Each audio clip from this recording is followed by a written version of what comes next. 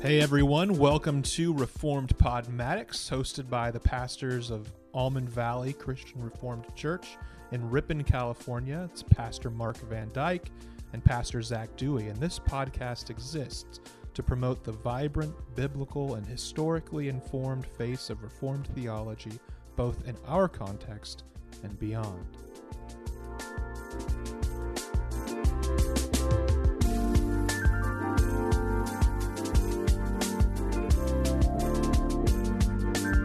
Well, hello everyone, and welcome back to Reformed Podmatics. I am Pastor Zach. And I am Pastor Mark. And today we're going to be sort of picking up where we left off last week in our episode about how to interpret the Bible. And if you have not listened to that, we would definitely encourage you to go back and listen to that episode prior to joining us here, although you don't necessarily have to. You could still learn some helpful things just by listening to this episode. And one thing to say before we really dive in will be that we are again trying to keep our episodes a little bit shorter. We would love to hear feedback from some of you. I know actually somebody at church this last Sunday reached out to me. Dusty, if you're listening, hello, sir. And appreciated that we're attempting to do shorter episodes, but we would love to hear from everyone their thoughts. But so today, picking up where we left off last week on interpreting Scripture, one of the main ideas we looked at last week is that as Reformed Christians, we want to take the Bible seriously. And as we take it seriously, this means we will read it humbly or submissively. We will receive it, and we will interpret it, therefore, in its natural or plain sense. But one of these words is very controversial, the plain sense of Scripture. And so we want to talk about this idea of the plain sense of Scripture, and particularly sort of its counterpart, obfuscation, this obfuscation of Scripture, the muddying of Scripture, the obscuring of Scripture. We see this happening a lot in the church around us. We see, I think, examples aplenty of people who will read Scripture and will seek to twist it or to mend it to their own preferences, their own aims, or their own beliefs that they already hold to. Would you agree with that? Yeah, and not just their own, but often this is done to make Scripture appealing to people, and sort of this text isn't as clear as you think it is, and it's just open to interpretation, and so you don't have to give this text or this passage in Romans this interpretation, because it's up to you. It's the what's called by intellectuals the reader response interpretation. That means that a text might not have an exact meaning, but it's just open to you of what it might be, what the Spirit might be teaching you today. And so, in one hand, certainly people might obfuscate Scripture for their own purposes because of what they like. Sure. But in other cases, it might just be to broaden the meaning so much that it loses its edge, it loses its offense, and is just like makes me more acceptable or my church more acceptable. Yeah, that's a really great point. The people aren't necessarily trying to bend Scripture to their own ideas, but they're often trying to bend it or nuance it in ways that make it more palatable to the person who may not believe it. And so one of our theme verses, I think, for this episode is from 2 Peter 3:16, where the Apostle Peter says this, and this is an interesting and very helpful statement. He says, "There are some things in Paul's letters that are hard to understand, which the ignorant and unstable twist to their own destruction as they do the other Scriptures." So this, if we were just to look at this, is a very, very important passage. It says at least three things. Simply, the first one, we could say, he's admitting that Paul's letters are hard to understand. This is true of Scripture sometimes. Scripture in general, not just Paul's letters, can be hard to understand. That's an important thing to keep in mind. That doesn't mean it's impossible to understand, that it can't be understood, but that it's often difficult. It would require more mental work, and we'll look at that idea more to come. Then he says, which are the ignorant and unstable twist to their own destruction. So people take hard things and they will often twist them to their own destruction. But he notes that these are ignorant people and unstable people. So sometimes these people may be doing this unknowingly. They may be unknowingly, unwittingly obscuring Scripture. Other times they are unstable people. They are unprincipled people. They don't have anything that gives them a foundation. And so they're twisting the Scriptures to their own belief. And then as they do the other Scriptures, the final statement in this sentence actually shows that Paul's writings are considered Scripture. Because he's saying people twist Paul's writings and the other Scriptures. So it's sort of by that statement is joining Paul's writings as Scripture. So if you ever have any doubt that Paul's writings are Scripture, that's one quick verse you can think of that helps to make that clear. But what we want to focus on today is this twisting, this taking what Scripture means and changing its meaning a little bit. And often this sort of takes place through a sort of conspiratorial way. People sort of are willfully trying to misread something. I was just playing the game Green Glass Door a few days ago with my brothers-in-law, Bailey's little brothers. And if you don't know the game Green Glass Door, I'm going to ruin it for everyone, but it's a game where certain things can go through the proverbial green glass door, but other things cannot. And so you could say a foot could go through, but a shoe cannot, or a tummy can go through, but not a stomach. And so this will confuse people, and you have to figure out what the rule is for why certain things can go through the green glass door and why other things cannot go through the green glass door. The rule, actually, if you think about it, is anything with two letters right next to each other can go through, hence the title Green Glass Door. And so some people, though, when they're trying to think about what the rule is, will come up with all sorts of explanations that may fit. They may say, because you may say grass can go through but not a yard, or that goop could go through but not slime. And so you may think, oh, well, things that start with the letter G can go through. And you can have this whole conspiracy about, oh, this explains the rule. But then you may be told later on, oh, no, the rule is actually two double letters. And so you're seeing something that you think is there, and you're using that to explain something, and it has explanatory power, but actually, when it comes down to it, that is not reality. And so I think that sometimes people read Scripture in this way. They try to explain it in other ways, but actually what they do unknowingly is explain it incorrectly. Yeah, and maybe we don't want to harp on the issue too much, because I know we've dealt with it in other podcasts, but something like a feminist worldview would approach the Scripture with that worldview over top of the text and say, well, this text is really good because in John 4, Jesus gives dignity to this woman at the well, but this other text is really bad because it seems like this is against women, and so we should sort of discard this part of the Bible. And so this text is from God. This other text is really just more man influenced. Right. And so we can kind of discard that and see that that's just a relic of an outdated past. Yeah. And so I think that's a good way of prefacing this conversation. And we use the word obfuscate. It's not a word that is in our normal daily vocabulary probably, but I think it's a really helpful word because obfuscation gets to the muddying, the obscuring, sometimes willful, sometimes unintentional, right? Yeah, good distinction. Clouding of the meaning of a Scripture text, and so we want to help you, a listener. I don't know if you're a Christian or not, but especially if you're a Christian, to discern between somebody who is obfuscating a Scripture text that is meant to be understood. All of Scripture is meant to be understood. It's all revelation that reveals things about God, versus that.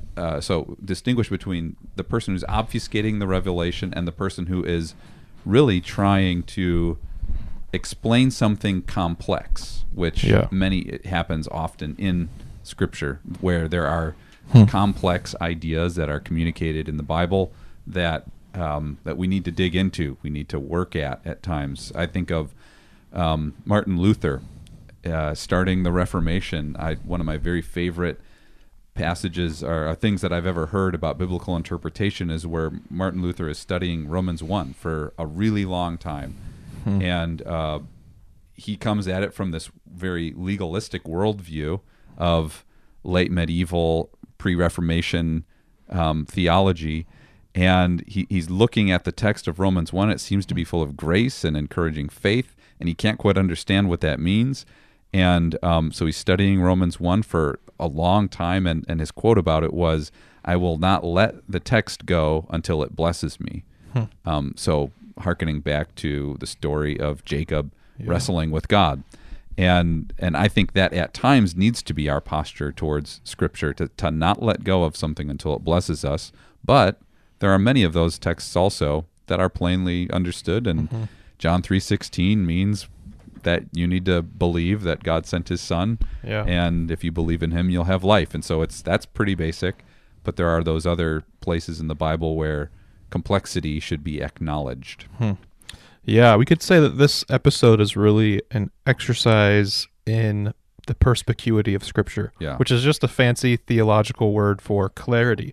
The clarity of Scripture. Accessibility. The accessibility, the intelligibility, the understandability of Scripture.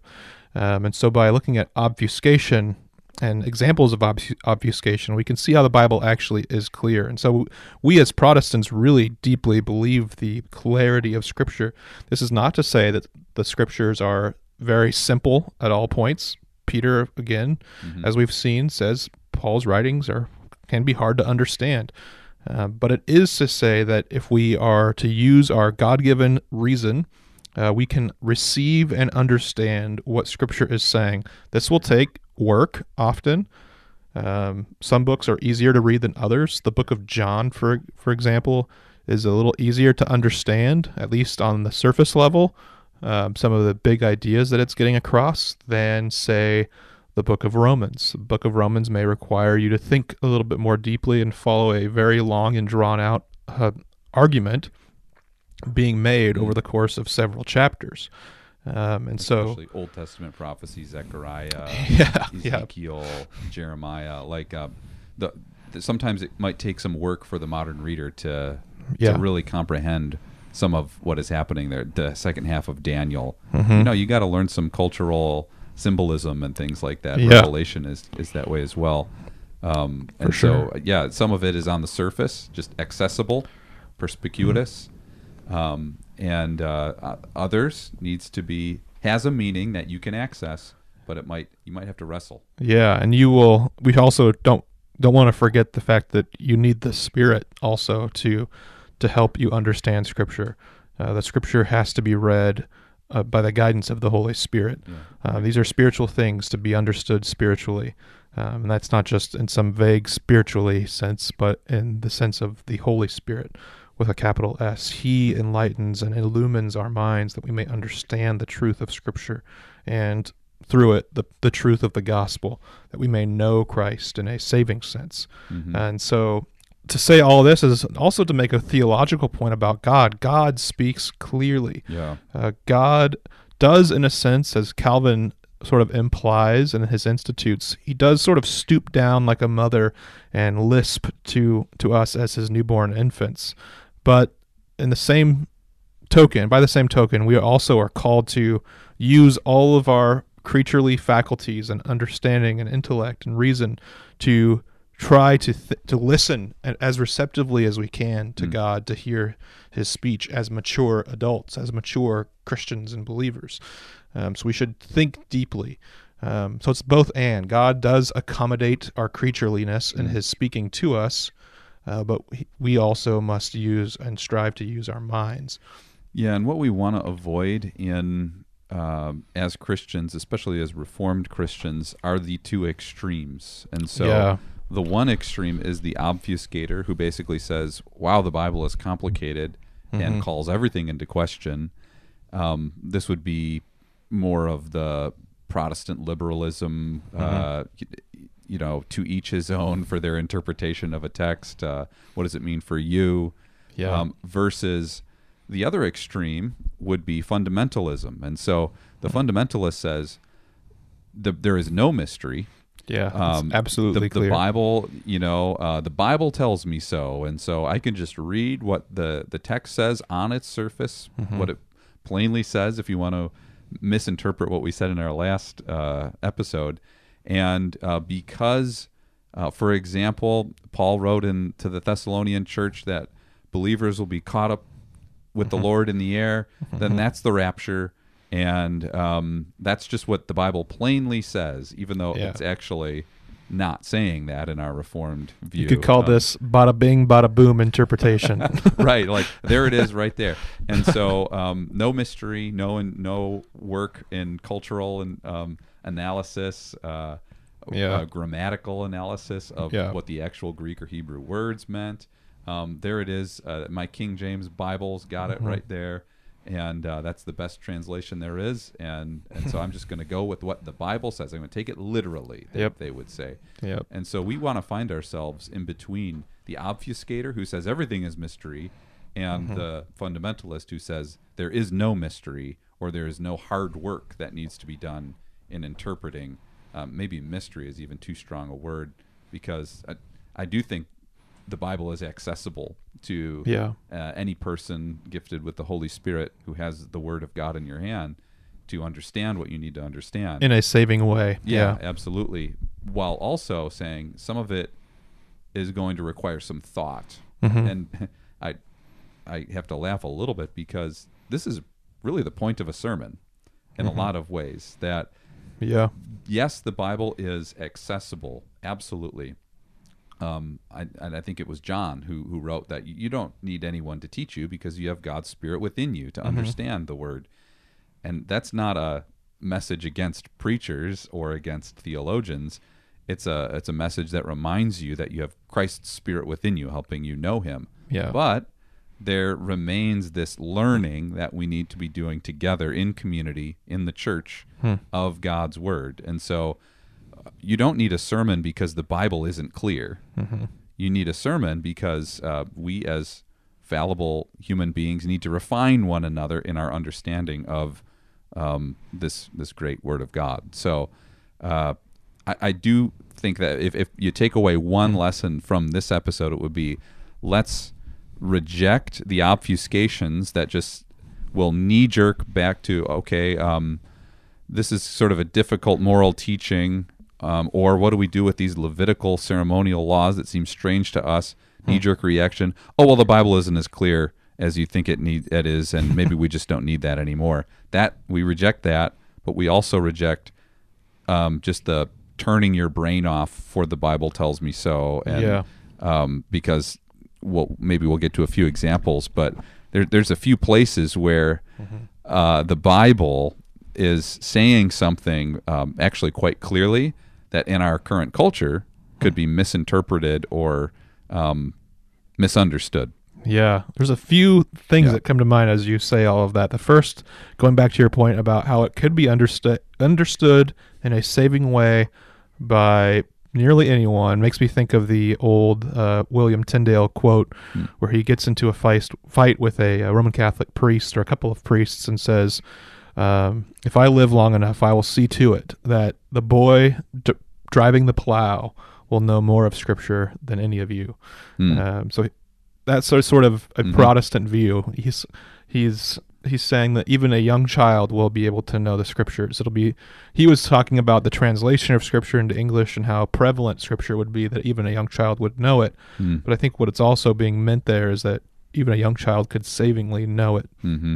So that's also sort of indirectly gets to the perspicuity issue of Scripture. Another point that you talked about was about the use of reason in interpreting Scripture, the use of having to think. God requires us to think, and I think that this is spelled out in the Westminster Confession when it talks about things that can be deduced by good and necessary consequence, which is an important clause in the interpretation of Scripture. We can use good and necessary consequence. We can use our rationality not to drive the meaning of Scripture or to determine for ourselves what Scripture means and to say what it means, but to listen and to think through what it is saying so that we may understand it properly.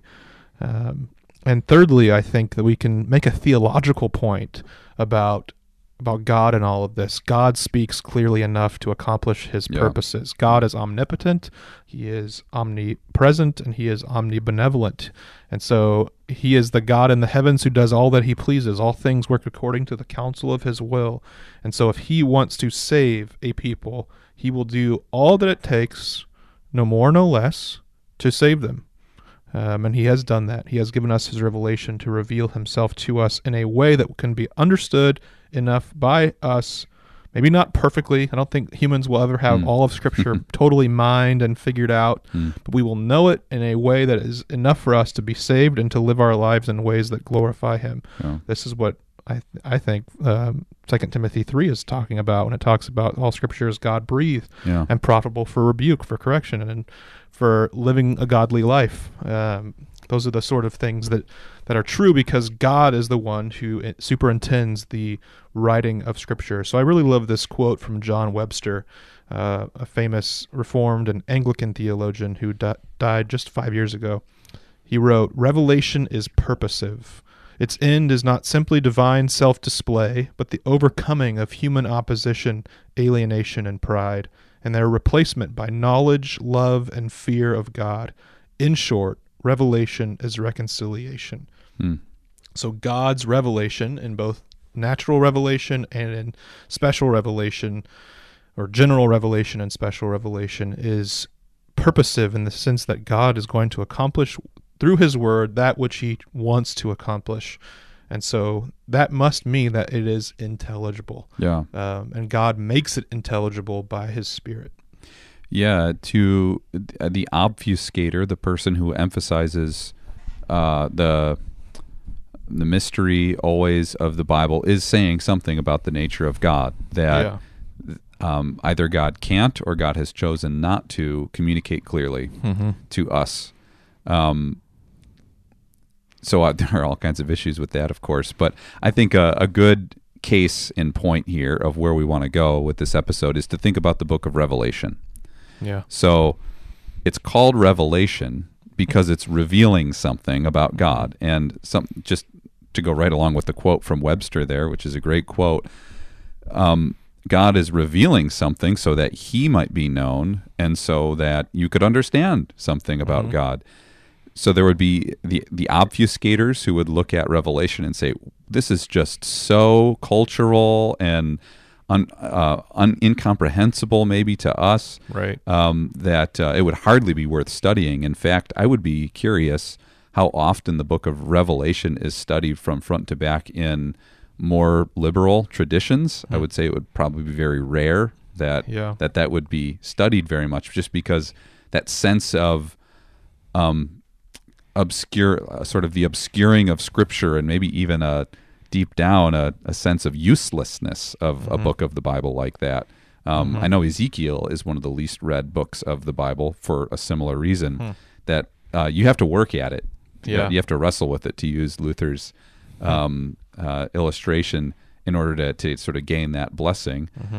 But on the other side, the fundamentalist would just want to read Revelation and say, well, we're waiting for those the pale rider on his white horse to come back, and that's got to be just how it is, and that can't be symbolic, or we don't even really have to use our minds. We can just this Jehovah's Witnesses does this. The symbol means this. 144,000 means 144,000. That's what that is right there, even though right after that it says, then there was a multitude nobody could count who was worshiping the Lord. And so you can see in a book like Revelation how the obfuscator has very little use for it, and the fundamentalist is going to, I believe, almost surely misinterpret shoehorn the Bible interpretations. And so we want to encourage a reformed understanding, which says the Bible is understandable, it is accessible, it is the Word of God, which reveals something about God, and in a book like Revelation in particular,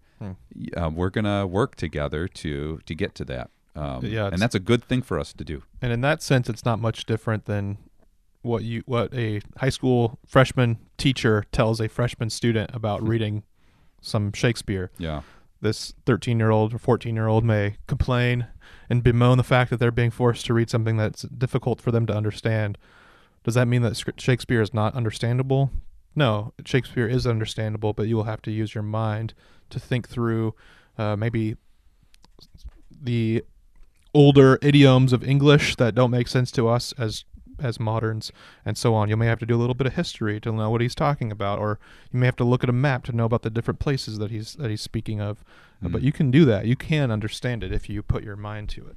Yeah, and so let's give some examples where the Bible says something that is actually more complex. So this could sound like we're going to try to obfuscate a little bit, but that is not what we're trying to do here at all. But what we want to do, what we want to show is that there will be places in Scripture where just taking the words at face value, especially if they're extracted from their context, could be very unhelpful. You want to start with one that we have on our list here? Maybe we could just pick like two of these. Yeah, so I think the best two that we've put down are 1 Peter 3:21. Yep. Where Peter simply says baptism, which corresponds to this, and he's talking about the ark and Noah. Says baptism, which corresponds to this, now saves you, not as a removal of dirt from the body, but as an appeal to God for a good conscience through the resurrection of Jesus Christ. So if you were to read that, and some translations will actually put the first words as baptism now saves you. And if you have the bada bing, bada boom interpretive model, you will say, there it is. Baptism and baptismal regeneration is quite clear. Baptism saves you. And so you could walk away saying, look, I believe the Bible. I take it at face value. I don't twist Scripture. I don't play around with Scripture. And so therefore I believe in baptismal regeneration in the strict ex opere operato sense, that by the working of the work, if somebody's dunked in water or sprinkled with water, they are a saved Christian. That could be a legitimate way of interpreting that if you take it very, very simply. And so what would a response be to that, Mark? What is a better interpretation of that text? Yeah, exactly. How would you respond to that person? Baptism now, well, it's a reference to baptism being a part of the way that God works salvation out in our lives, right? And so it's still by grace that you're saved through faith. Yeah. That would sort of be my initial. It wouldn't be baptism itself, of course, that saves you. That would be a work of humans that would save a person. I think even there's some words here that give us a little bit to go off of. Peter is clarifying that this doesn't happen as a removal of dirt from the body, but as an appeal to God for a good conscience. Right. And so what he's saying is it doesn't save you by this outward operation. It saves you because of something inward. And so in the Reformed tradition, we believe in what we call the sign signified and the sign itself. There's outward, the physical act of baptism, which is the sign, and that points to something that is signified, which is inward baptism. Yeah. It is the cutting off of the flesh, so it's the dying with Christ and being raised to new life. And that's what this is talking about. This is why Peter then says, through the resurrection of Jesus Christ. That statement links this up with Romans chapter 6, where Paul talks about baptism as well. Yeah. He says, in baptism you have died with Christ and you've been raised with him to new life. And so this is actually a spiritual inward reality. The sign and the thing signified are really connected very intimately, but just because somebody is dunked doesn't mean that they are voila, right, made an alive believer. Now there are maybe some other things to say here, and maybe somebody who's more thoughtful could say some very helpful things. But I think that we could also say, as you were saying, Mark, that if it's by this work, if it's just by somebody being dunked or sprinkled, then that seems to work against what Paul very clearly says about how it's not, salvation is not by works, but by grace through faith. There are many examples that we could also give. Yeah, we could multiply the examples of clear teaching of Scripture. So what we've just done is we've given examples of places where the Scripture actually needs some explanation, and that's a good thing to explain. But on the flip side, there are many places, of course, in the Bible that really do mean what they say on the surface, even if people in our culture don't like it and would prefer to obfuscate it. So do you want to give one quick example of that? One big one that comes to mind, and especially in the last few years, is 1 Corinthians 6, 9 through 11. And here it appears to say that homosexual activity is sinful. And so I'll just read it. This is from the ESV, and the story of translation is actually really important. But the ESV reads like this: "Or do you not know that the unrighteous will not inherit the kingdom of God? Do not be deceived. Neither the sexually immoral, nor idolaters, nor adulterers, nor men who practice homosexuality, nor thieves, nor the greedy, nor drunkards, nor revilers, nor swindlers will inherit the kingdom of God. And such were some of you, but you were washed, you were sanctified, you were justified in the name of the Lord Jesus Christ and by the Spirit of our God." And so there's a lot of fuss over this particular passage, and verse 9, to be more precise, where it says, "Nor men who practice homosexuality." This is actually a translation of two different Greek words. One is malakos, and the other one is arsenokoites. Malakos would refer to a passive male in a sexual act, and arsenokoites would refer to a active male in a sexual act. And there's actually a documentary that is being produced, and it's called 1946, a mistranslation that shifted a culture. And it makes a big deal of the fact that the word homosexuality that we see here in the ESV and in other modern translations was not ever translated that way in any Bible translation prior to the RSV, the Revised Standard Version, in 1946. And so what it tries to do is to show that this is a sort of new way of translating it, and that this is a mistranslation, as the title of the movie is, a mistranslation that shifted a culture and basically made Christians much more abusive and hateful and spiteful towards people of a homosexual orientation. Yeah, and so even though there are many places in Scripture that not only deal directly with the issue of homosexuality, but even far, far more passages of Scripture that talk about marriage and gender, and especially, of course, the first definition of marriage given in Genesis, that a man shall separate from his family and cleave to his wife, and the two shall become one flesh, as being the definition of marriage that Jesus gave. The obfuscator will come along and say, no, just look at what happened with the translation of these words. And it is often the case that an obfuscator will isolate certain things. And if they feel they can explain away one verse, or in this case of homosexuality, 6 verses in the Bible, well, then the whole problem is solved. Yeah.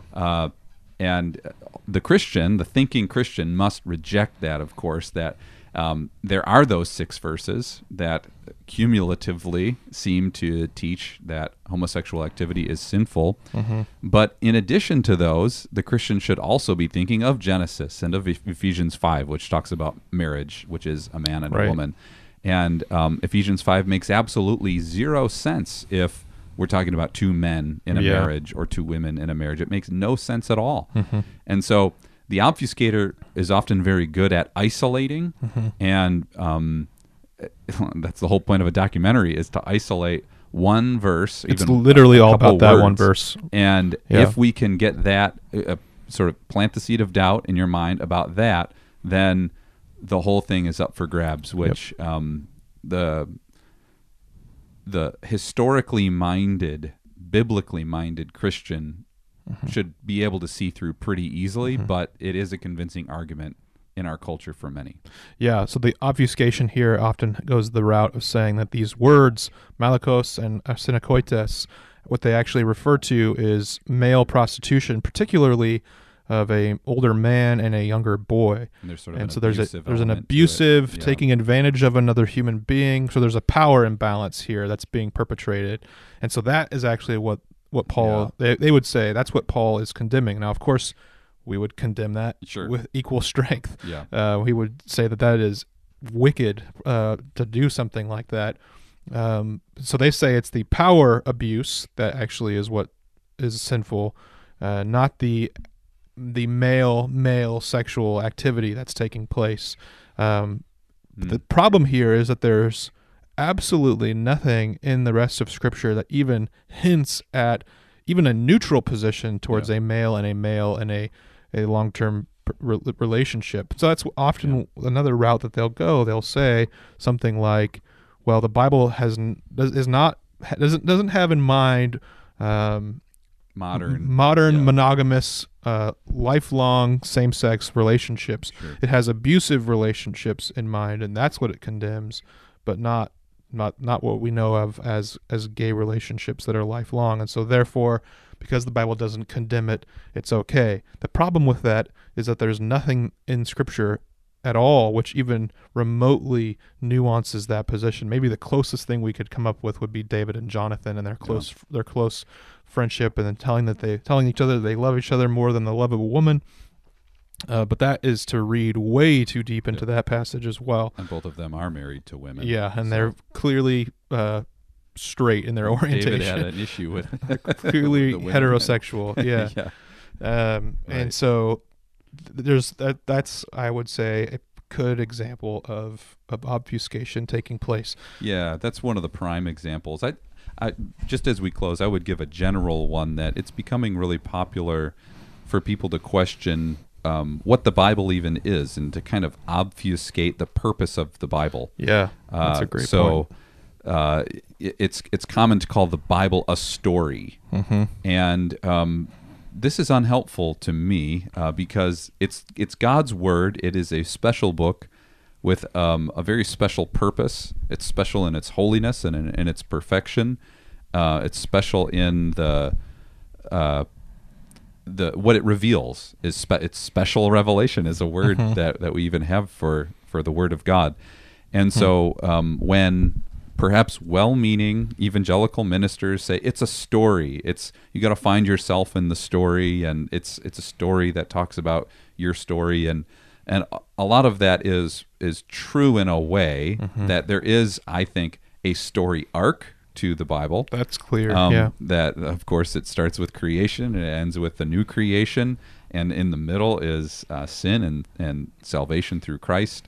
And so it has that story arc, but just to, what I would say, obfuscate what it actually is as a story book is very unhelpful for interpreting it correctly. For example, it's a book with laws in it, and I don't know of any story book that has laws that are meant to be unequivocally and absolutely obeyed by the reader. So it's a different kind of book than a storybook, and how we think and talk about the Bible should maintain its holiness, its perfection, and its uniqueness, and its sort of differentiation from any other kind of book that's ever been written. So that's sort of a general example, and there are all kinds of places in the Bible that are obfuscated, passages amazingly misinterpreted at times. And as we close, I do just want to reiterate and revisit the main purpose of the episode, which is that when you hear a minister or a Christian responding to a text of Scripture by saying, well, the Bible isn't as clear as you think it is, which happens in the Christian Reformed Church right now, where passages about homosexuality, or even passages about things like substitutionary atonement, or laws from Old and New Testament, are talked about in a public sphere, and the immediate reaction is the Bible isn't as clear as you think it is. That is a major red flag. And I don't think I would ever want to start in that place. That shouldn't be the emphasis. No, with a member of my church, is to say somebody comes in to my office tomorrow with a very complicated text of Scripture. My answer to them will certainly not be to start with, "Wow, the Bible really isn't clear here, is it?" That's just starting from a place of doubt more than a place of faith in God and in the clarity that God communicates in. And so instead of going there, I think that we can say, wow, this passage is complex. Let's trust that it's in Scripture for a very good reason. It's for our benefit that it's in the Bible. So let's dig into it. Let's discover why it's there. Let's get to the principle underneath the teaching about being saved through childbearing, or being saved through baptism, or women covering their heads in worship, and men lifting their hands in worship and greeting one another with a holy kiss. Let's get to the principle under there and discover why it's really good that it's in the Bible. Yeah. And we should know that when somebody says it's not really as clear as you think it is, they're probably wielding that as a weapon to make you feel dumb, so that you will then listen to their more enlightened approach. Yeah. Now, they may actually come to the right conclusion. And they, I would say that I, in a sense, agree that 1 Corinthians 6, verse 9 is not as clear as maybe a modern translation makes it out to be. There is some depth to that. There is some interesting things you could learn about prostitution between men and boys in the ancient world, and particularly in the city of Corinth, where I'm sure that was happening. It's quite clear that it was. Yeah. So on the surface, if you just read the words and don't do any thinking, you may think, oh, this is absolutely clear. And I would say, well, it actually is not that clear, but it still is true that homosexuality, those who practice it do not receive or inherit the kingdom of God. And so sometimes things are deeper. We do have to think, but we shouldn't have a problem with that. But I think you're right. We shouldn't make that our big point, that the Bible is not clear. We should believe and trust that when we wrestle with it, when we cling to it, when we humbly submit to it, God will reveal his truth to us in time. It may not even be in this lifetime. It may be in the next, but that we will stand and abide with Scripture wherever it calls us to go. Yeah, and so it's good. It's good that we get into this issue, because it's going to be a phenomenon that the Christian encounters a lot, not just outside the church, but within the church, obfuscating Scripture. This isn't as clear as you might think, and let me give you the reinterpretation. I do agree with you. Often that is kind of a power grab. Yeah. And so not always the case, of course. Sometimes it's done in a well-meaning way, but hopefully you are leaving sermons and Bible studies and your own Bible reading with the sense that God has spoken clearly to you about something in our world, something in your life, something of his nature and character. To me, that is one of the marks of real revelation, is that you will grow in clarity in your knowledge of God and of the world that he's made. So to me, the good minister recognizes the complexity of many things and even the mystery of God's character, while also encouraging people to have faith that's built on knowledge, that's built that is not illogical, but that is really rooted in the clear teaching of the Bible. So, amen. So thank you for listening, and so much for our shorter episode. Idea. We'll see how we can do in the weeks ahead. We have a special episode that we'll tease for you coming up next week. We're going to do a review of the book Jesus and John Wayne, which is kind of sweeping the evangelical world by storm, especially what some would call the ex-evangelical world, people who were formerly evangelical and maybe a little bit disenfranchised with evangelical positions over the past 7 or 8 years. The book Jesus and John Wayne, we have read it, and we will offer a review in our next episode. So with a guest. Yes, we will have a special guest author who's a big fan of the book. And so hopefully this has been helpful to you, and that your faith could grow today. You could grow in faith, not just in God, but in trust of his word too. Amen. Grace and peace, you guys. See you next week. Bye.